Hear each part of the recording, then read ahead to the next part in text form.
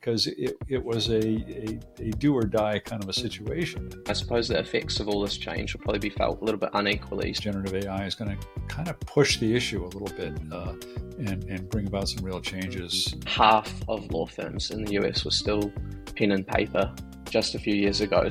Yeah, that's the secret sauce, and I've believed that's from the earliest days.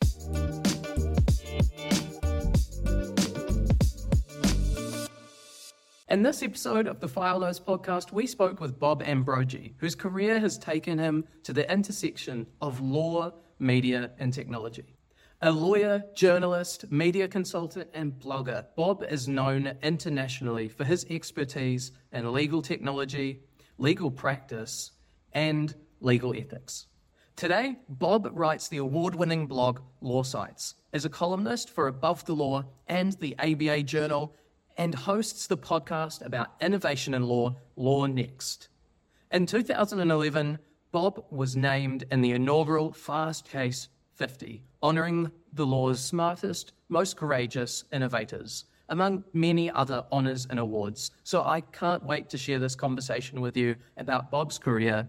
I'm sure you'll love it. Well, Bob, it's great to see you. We first met more than a year ago now at ClioCon. But your reputation preceded you, of course, and I'm really excited for our conversation. Well, thank you so much for having me. I'm really honored to be on the show. So, Bob, you've been a lawyer and a journalist focused on the law for a while. Before your career, you were born in a small town in West Massachusetts. What was life like growing up in Agawam? I'm going to get myself in trouble here if anybody's listening from my hometown. But I mean, it was a very I grew up in a very, sort of suburban, small town, but it was the kind of town that most people who grew up there look forward to getting out of, as opposed to staying there. It's not a kind of a place where you grow up and think this is where I want to spend the rest of my life. So I had a perfectly fine childhood in a wonderful little town. But was happy to move off and go to college. Yeah, I spent some of my childhood growing up in small towns around New Zealand, and one of them is 3,000 people, and while it's perfectly lovely to spend time there and live there, I suppose there aren't many specialized opportunities to go and make a career out of. So people often look for bigger places to go. Yeah, and just not a lot to do. Yeah, that's true. Yeah, it's relaxing, but it's also boring sometimes. So you started your career as a journalist, and along the way, you became a lawyer as well. Today, you do both, and as a journalist, you focus on the law and legal tech. Could you talk about why you went to school to study journalism and what your life was like at the time? I was somebody who grew up always thinking that I wanted to be a writer of some kind, and I think in my long-term vision, I wanted to become a famous, world famous novelist or something of that sort. But I was always really intrigued by journalism. I had as early as I can remember was kind of writing, my high school newspaper. I was writing stories for that. And then I went to college. I was a journalism major when I went to college, and actually had an opportunity while I was in college to create and run a very small newspaper in a community in Western Massachusetts near where I grew up. That was focused on a community that was a multiracial, multi-ethnic community, and we used to put the newspaper out in multiple languages at the same time, Spanish and English and actually Italian as well. Not that I spoke all those, but it was quite an endeavor. But eventually I graduated, and I continued doing that newspaper for a bit, but it was not something that I was making a lot of money at, and I didn't see a lot of career opportunities there. And it was hard work and not all that financially rewarding. And I thought, well, if I want to get ahead in journalism, I need to go back and get an advanced degree in journalism. But when I talked to the professor who'd been my journalism advisor as an undergraduate, he discouraged me from going. The traditional route for me would have been to get a master's degree in journalism, but he discouraged me from that, saying that if you really want to get ahead in journalism, he said, get take some education that's going to teach you kind of how the world works.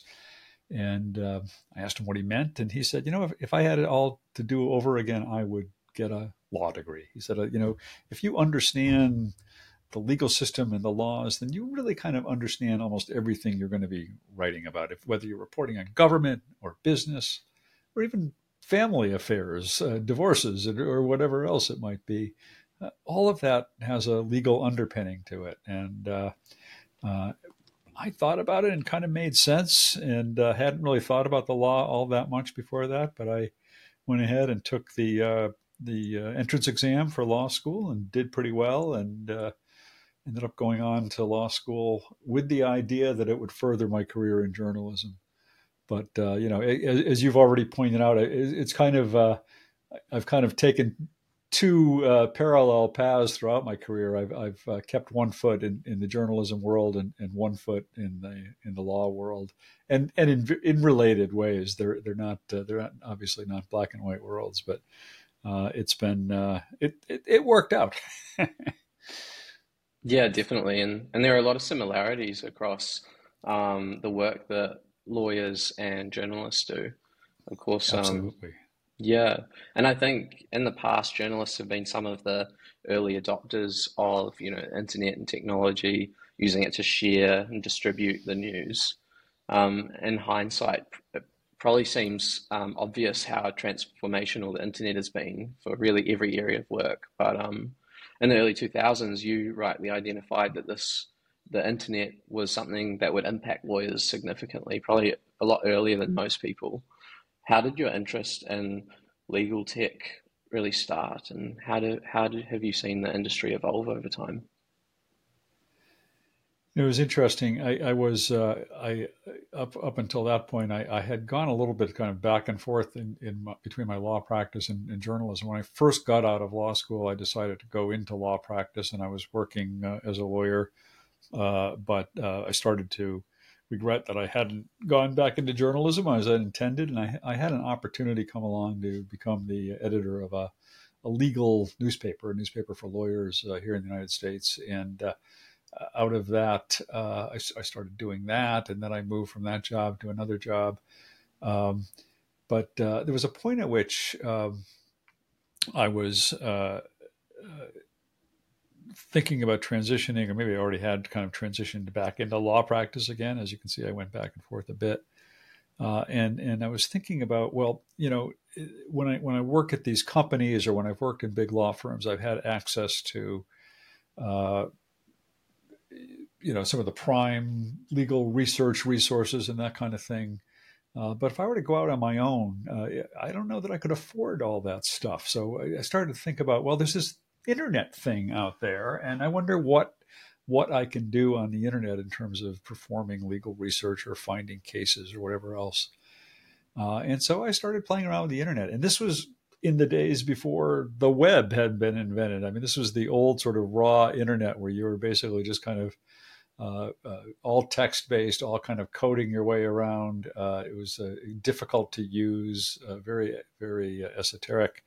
Um, but I did kind of begin to see the potential, I think, especially once the web did come along, which was in 90, was that 93, 94, something like that, when the web kind of launched. But at that point, I just really started to see, well, wow, there's some really potential here for lawyers to use this medium, and at that point, without having to spend a lot of money. I mean, just about. I mean, everything was free on the internet in those days. There were no commercial services or anything else. So I just decided to start.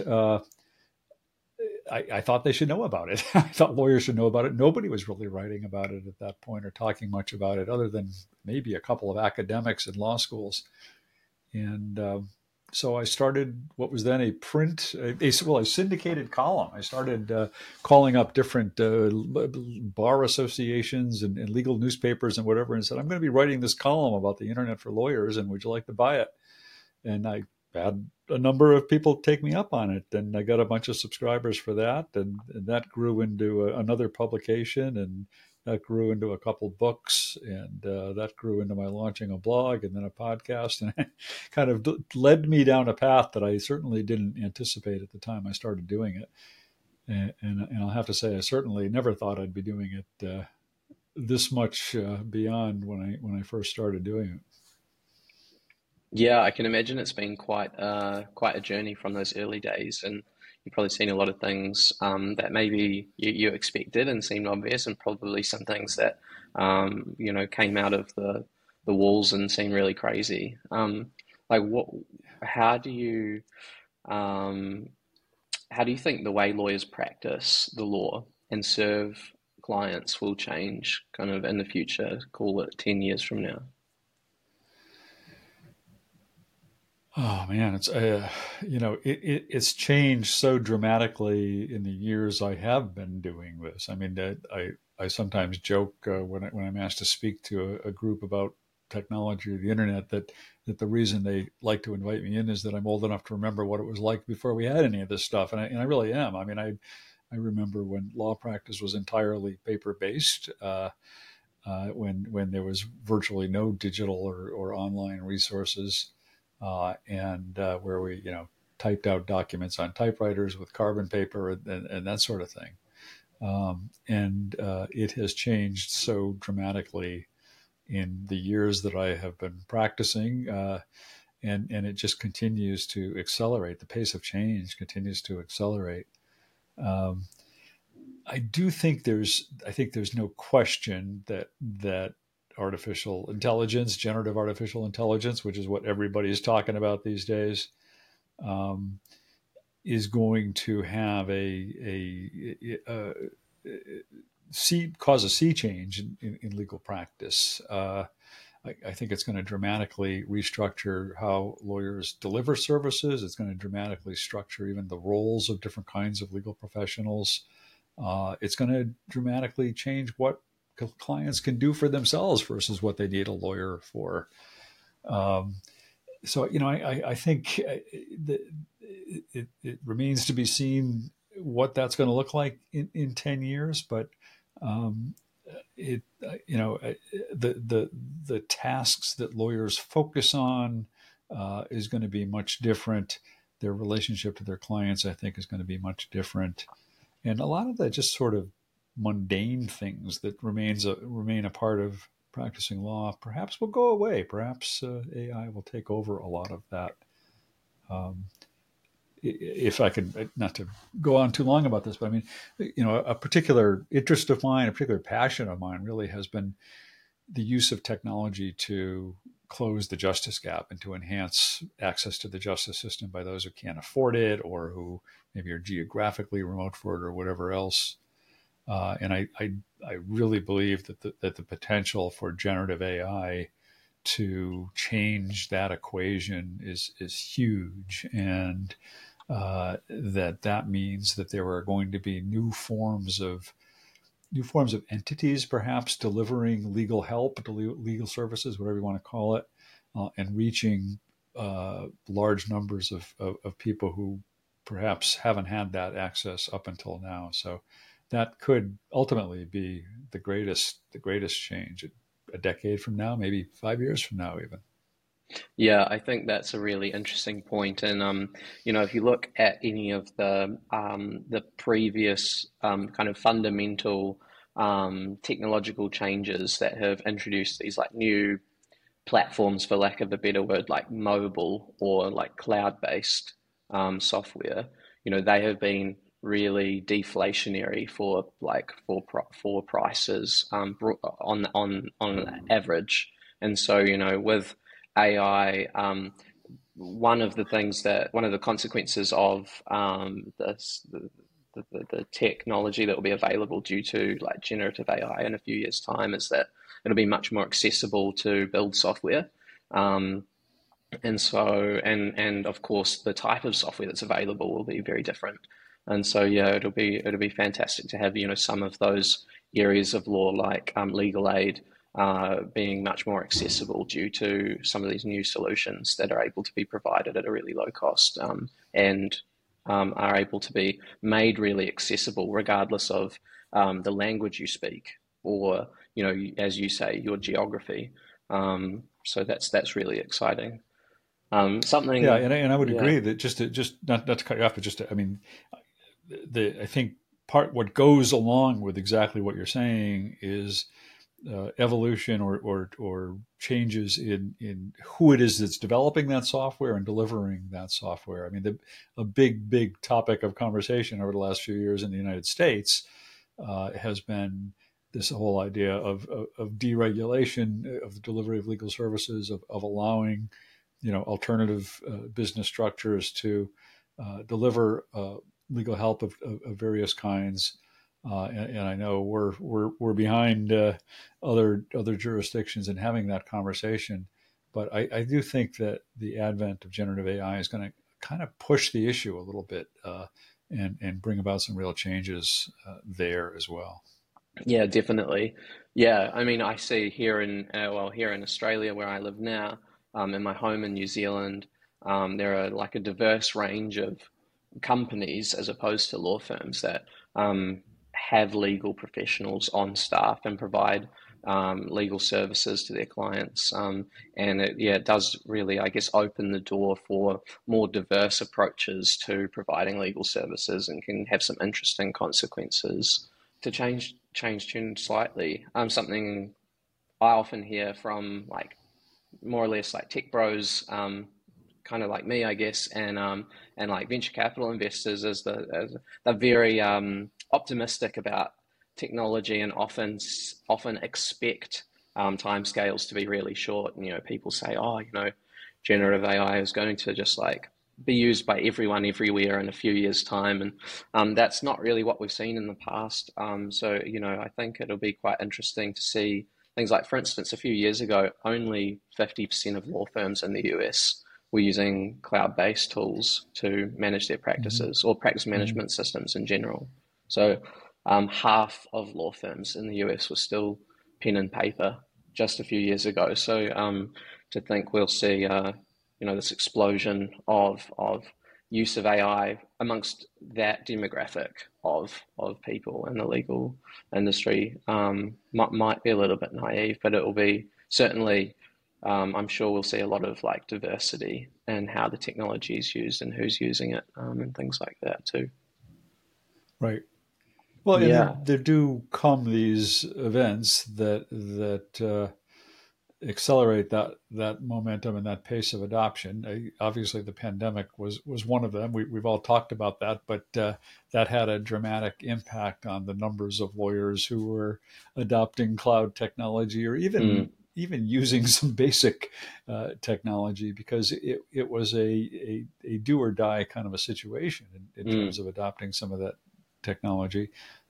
And you know, it's hard to say with generative AI, because what we're like a year into it, mm, and there've been no kind of earth shattering or earth changing applications that have come along so far, I don't think.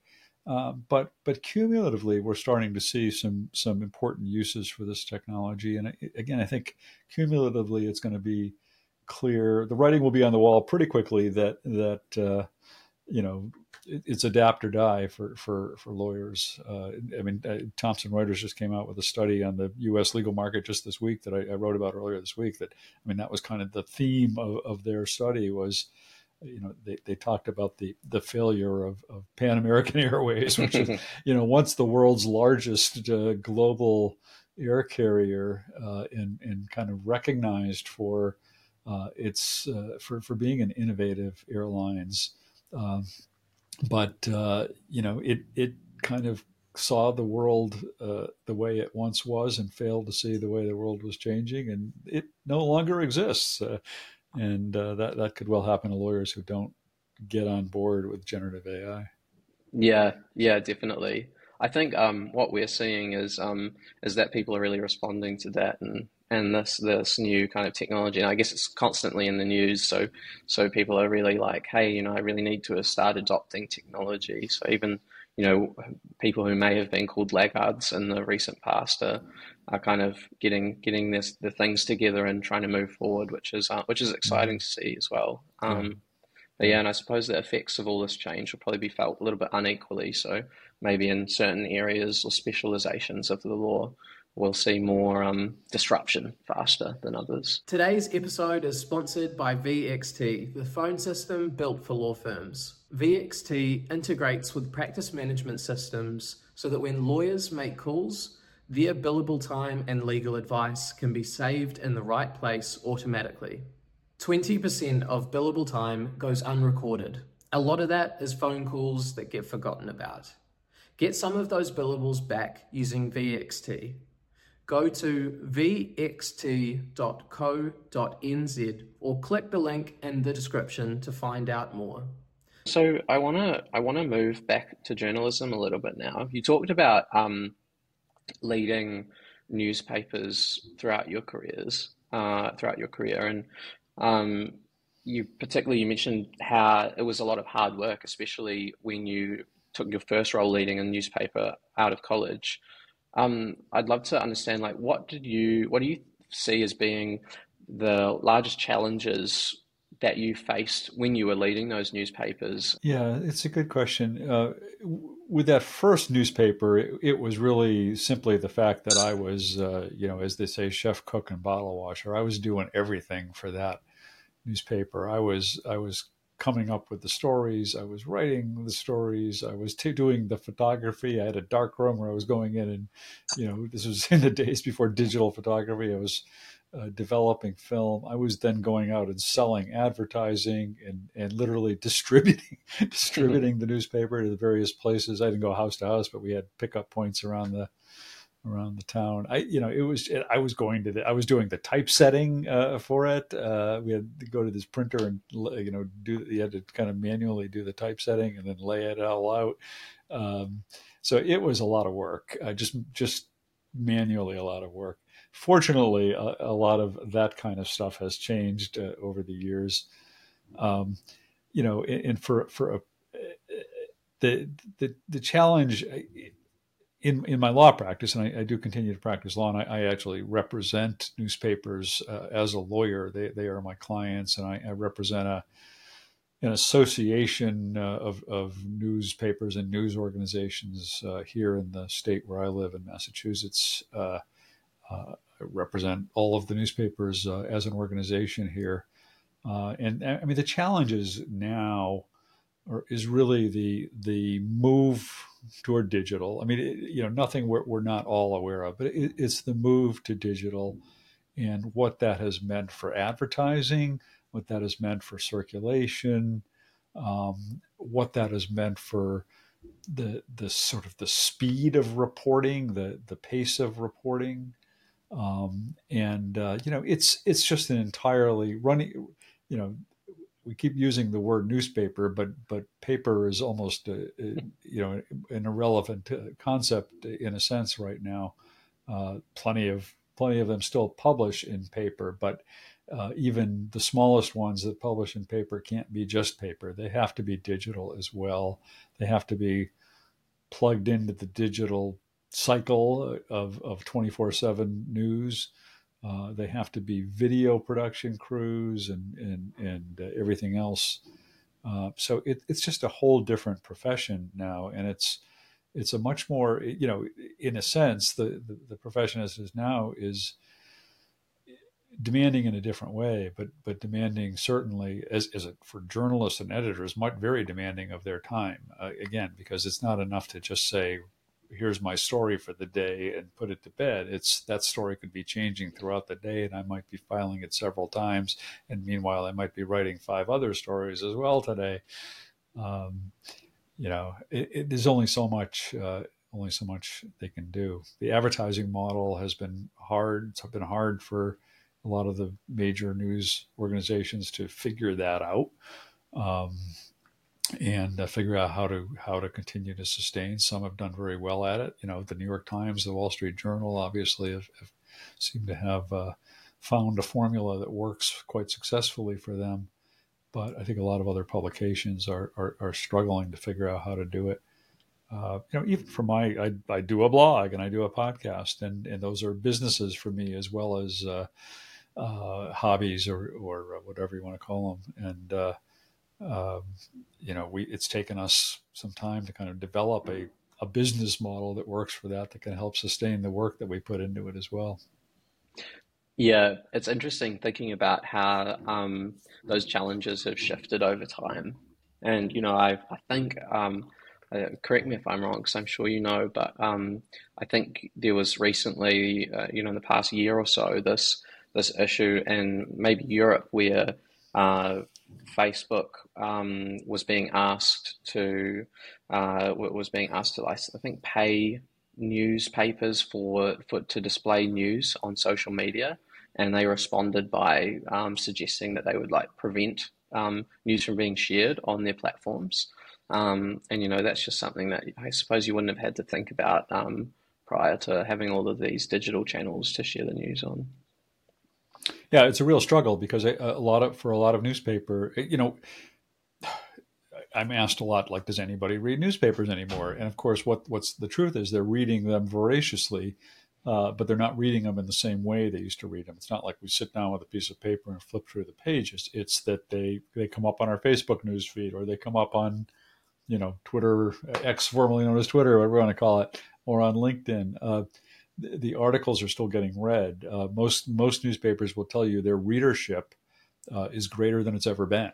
Even some small papers, a local small town newspaper will have greater readership than it's ever had because everybody who's moved out of that small town and moved across the country or across the globe still reading it online because they want to keep up with what's going on.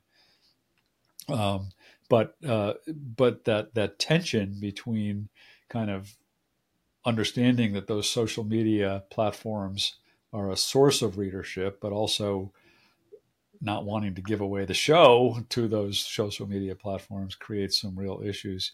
We just saw it now with the this legal battle going on between the New York Times and OpenAI over. It's a little bit different of an issue, but to what extent did OpenAI effectively, copy or steal content from the New York Times in order to train its large language model? Um, uh, and just what is copyright and what is the copying and stealing in that context?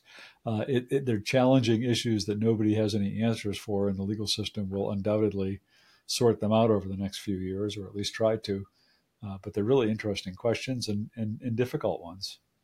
Yeah, that's so interesting because it really, what you're teasing out there is that like, nothing is really black and white, is it? Because you have this concept where, copyright, I can't, exactly duplicate your work and pass it off as my own.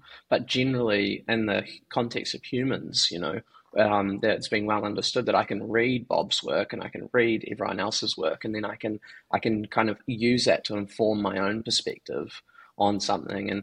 And if you think about it, of course, that's what these like models that OpenAI are developing is doing. It's reading everyone's work and then Yeah, using that to kind of produce something novel and unique. right. But their arguments is like where along that spectrum does training a large language model fall? And I suppose it's unclear what is fair and just in the context of all of that, and if someone should pay for access to that data. And it's what's going to be really interesting from my perspective is how it's not necessarily the decisions that are made from a legal perspective, but how do these things affect the way the internet works? Because, of course, for the last 20 odd years, 25 years, call it, um, most of the internet has been entirely open, and very, very small percentage has been like hidden behind paywalls and other restrictions. But of course, if we have all of these if we have all of these tools that are using all of the data that's out there to build commercial products, then and the value is now in the data so much more, then we'll probably go to almost take a back step into this like closed ecosystem where every website has like a login page and you can't access it unless you're like an authenticated user or something like that. And maybe that's a good thing, maybe it's bad, I'm not sure, but it's kind of weird to think about. Yeah, I think that would be a bad thing. I mean, it really is interesting. And as you point out, it's really this question of, are these large language models learning from this content, or are they copying in some way this content? And the understanding has, up until now, has largely been it's that they're learning, that they're not sort of going to just replicate. They're not going to spit out verbatim an article that appeared in the New York Times because you asked a query related to that. Uh, but but who knows? I mean, one of the problems is that for many of these LLMs are effectively black boxes, and we don't fully know how they're working or what's happening behind the scenes.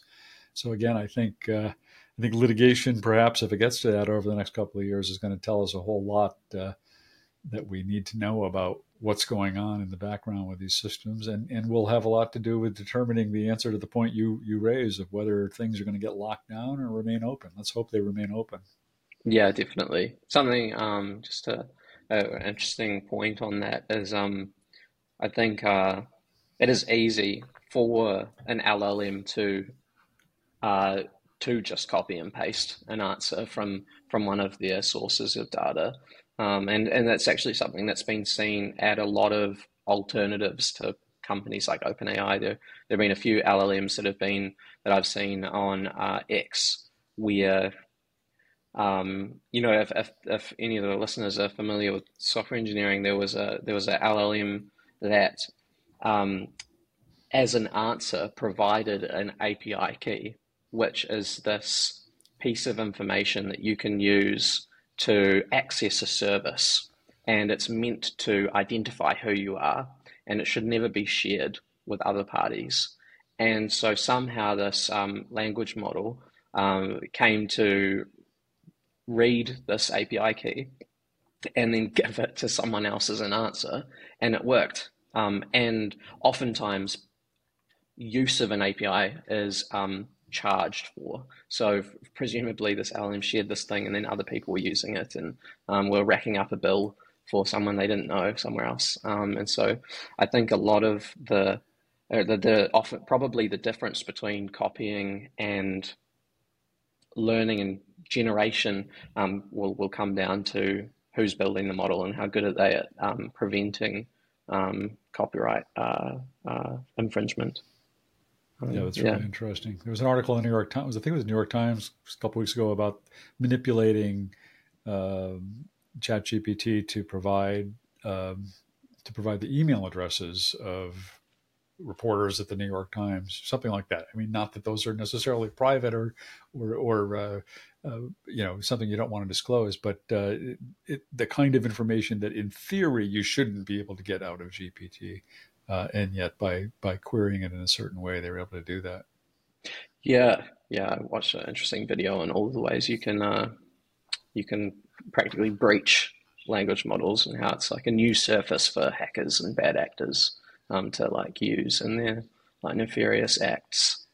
Um, so moving on from this kind of the topic of artificial intelligence, which I'm sure we could probably talk about for the whole rest of the episode, I'd love to kind of step back more directly into journalism. And I'd really appreciate it if you could break down for me kind of the step-by-step process of how you go from seeing the hint of, possibly there's an interesting story here to actually, sharing a story. And maybe that looks like identification of the story, research, drafting, publishing. What does that look like? Yeah, I mean, again, it depends, like everything else, and it all depends on the context and the story and the publication. Um, and I mean, if you're asking about me personally, as opposed to something of a more generic nature, then I think it's interesting that it's kind of evolved quite a bit for me over the years. I started my blog. I hate to say this, like 22 years ago. I've been doing this a long time. Had one of the earliest blogs in the legal world, and I knew at that point that I wanted to be kind of covering this development of the internet and that kind of not morphed into that kind of expanded into covering legal tech more broadly. But at that point, it was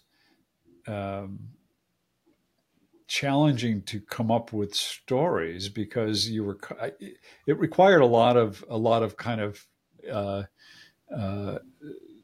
legwork in a sense, the online legwork, but just trying to keep up with everything that was going on, which was again nowhere near what's going on these days. But it also wasn't as easy to keep up in those days, and so it's just kind of reading a lot of sources, keeping up with a lot of sources, trying to put the pieces together, and then identify what could make a good story out of that. And then, I mean, once you've sort of identified a story, then there's various ways you can go at it. But I mean, the basics of writing a story really haven't changed that much. I mean, it's generally a matter of figuring out who you should be talking to and trying to get those conversations and trying to figure out what else there is out there that can corroborate or substantiate or otherwise what you're writing about, and then putting it all together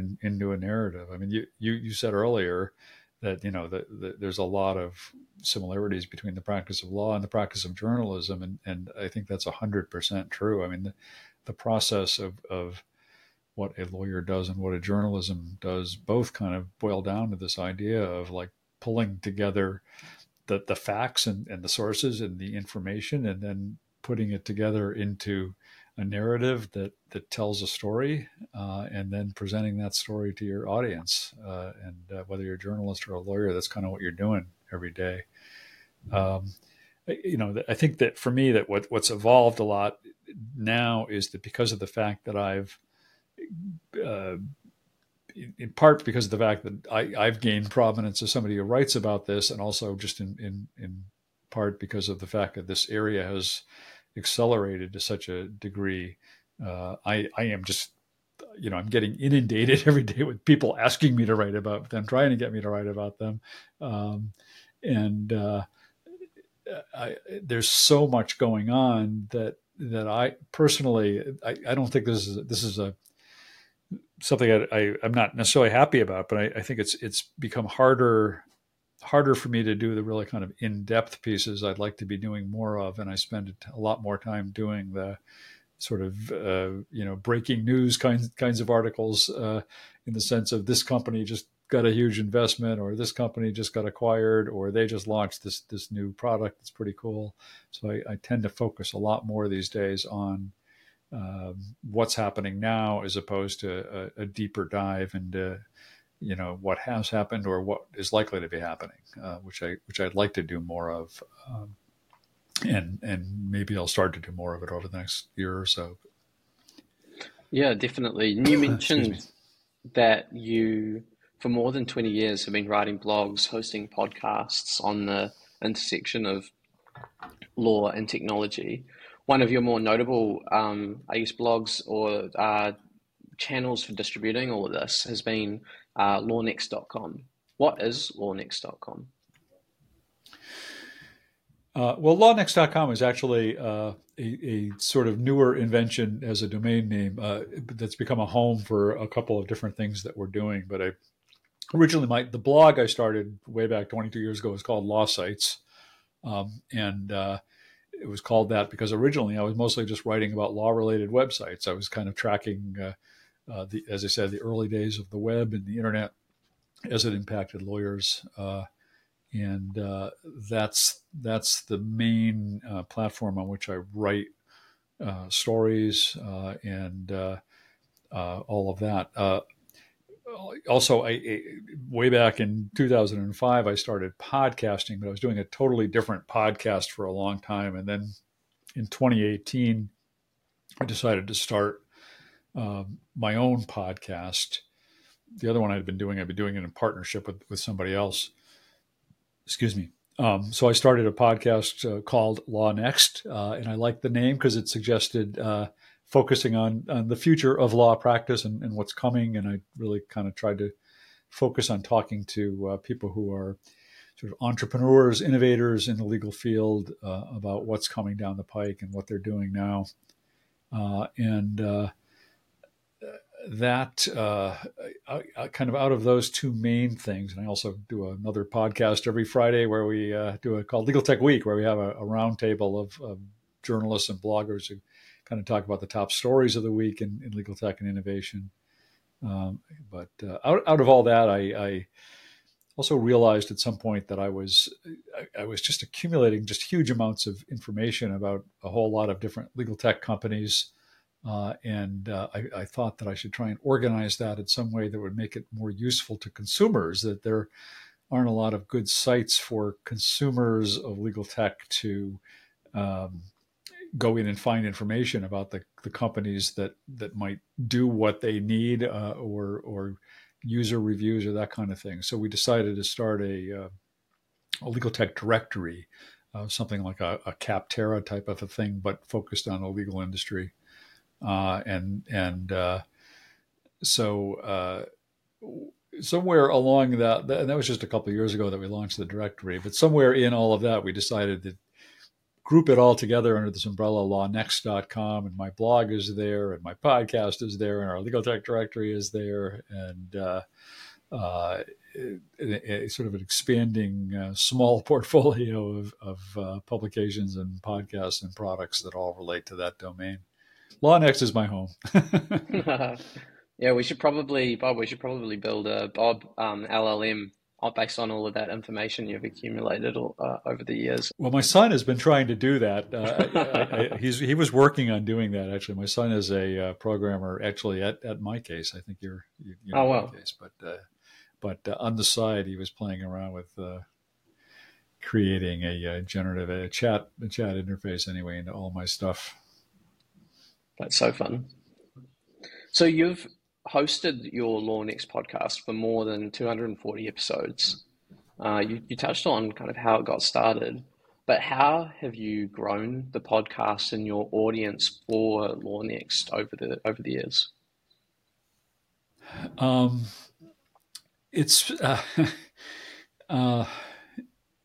it's kind of just taken on a life of its own. I wish I could say I was smarter about marketing and growing it, but it's been very organic, I think. I mean, again, just since between 2018 to now, the numbers of legal podcasts has snowballed in a huge way. Glad you have your podcast, and glad there's a whole lot of other podcasts out there. But in 2018, it was still not like a hugely crowded field. It wasn't like everybody and their mother had a podcast. Now it is a hugely crowded field, and it gets harder and harder, I think, for anybody with a podcast to stand out and build audience.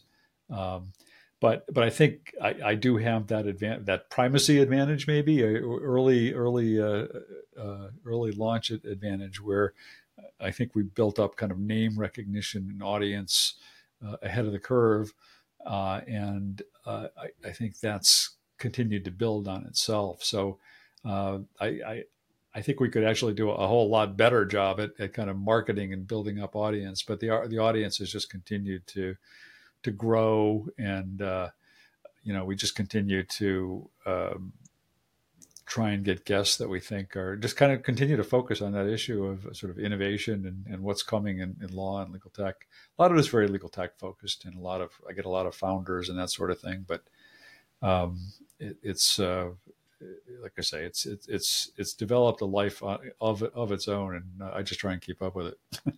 Yeah, definitely. Well, actually, maybe this might be surprising for some of our listeners, but I've gotten a lot of advice from people who are much smarter than me about content marketing and distributing things like podcasts and content. And the number one advice that I've gotten from the most successful people in the area is that you should focus almost exclusively on producing content that is valuable for your audience, and then it will Hmm. practically distribute itself as long as you haven't made any massive errors.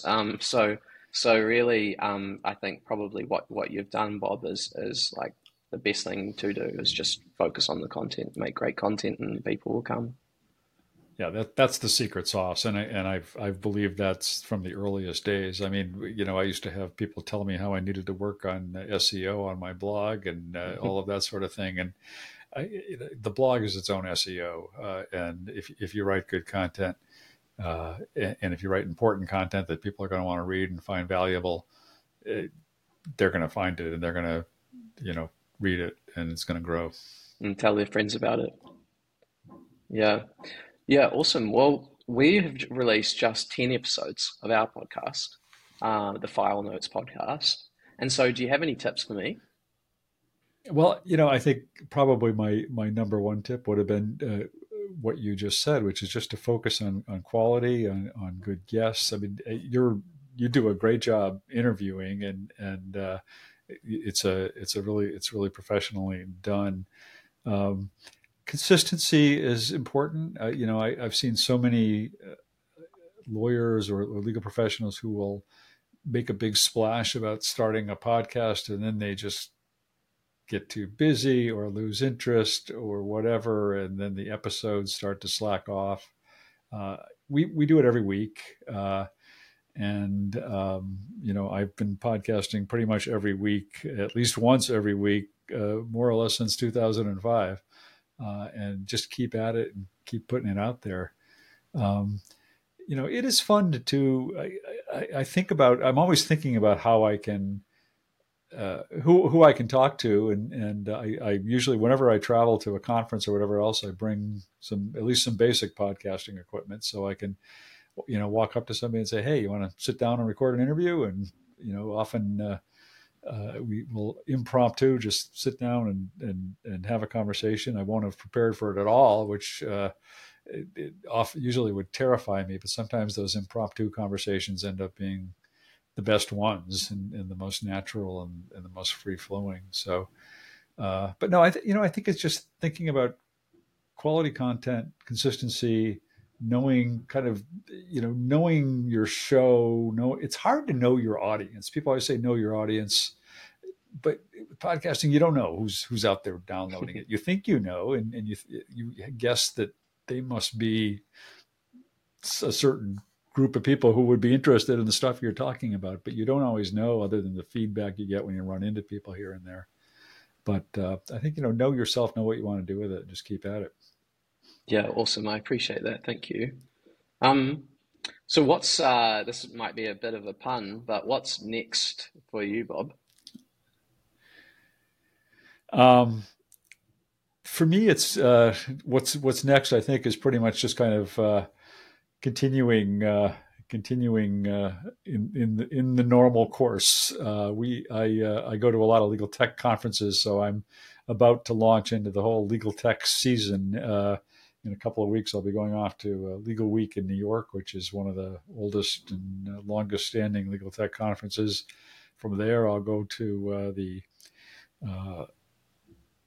Legal Services Corporation, which operates all the kind of you know, the legal services offices in the United States that provide services to low income individuals. They have a big innovations in tech conference every year. And I'll go right from New York down to that conference. And then a few weeks after that is Tech Show in ABA Tech Show in Chicago, where I know your team will be there as well. And at that show, I run something called Startup Alley, which is a startup pitch competition on the opening night of the show.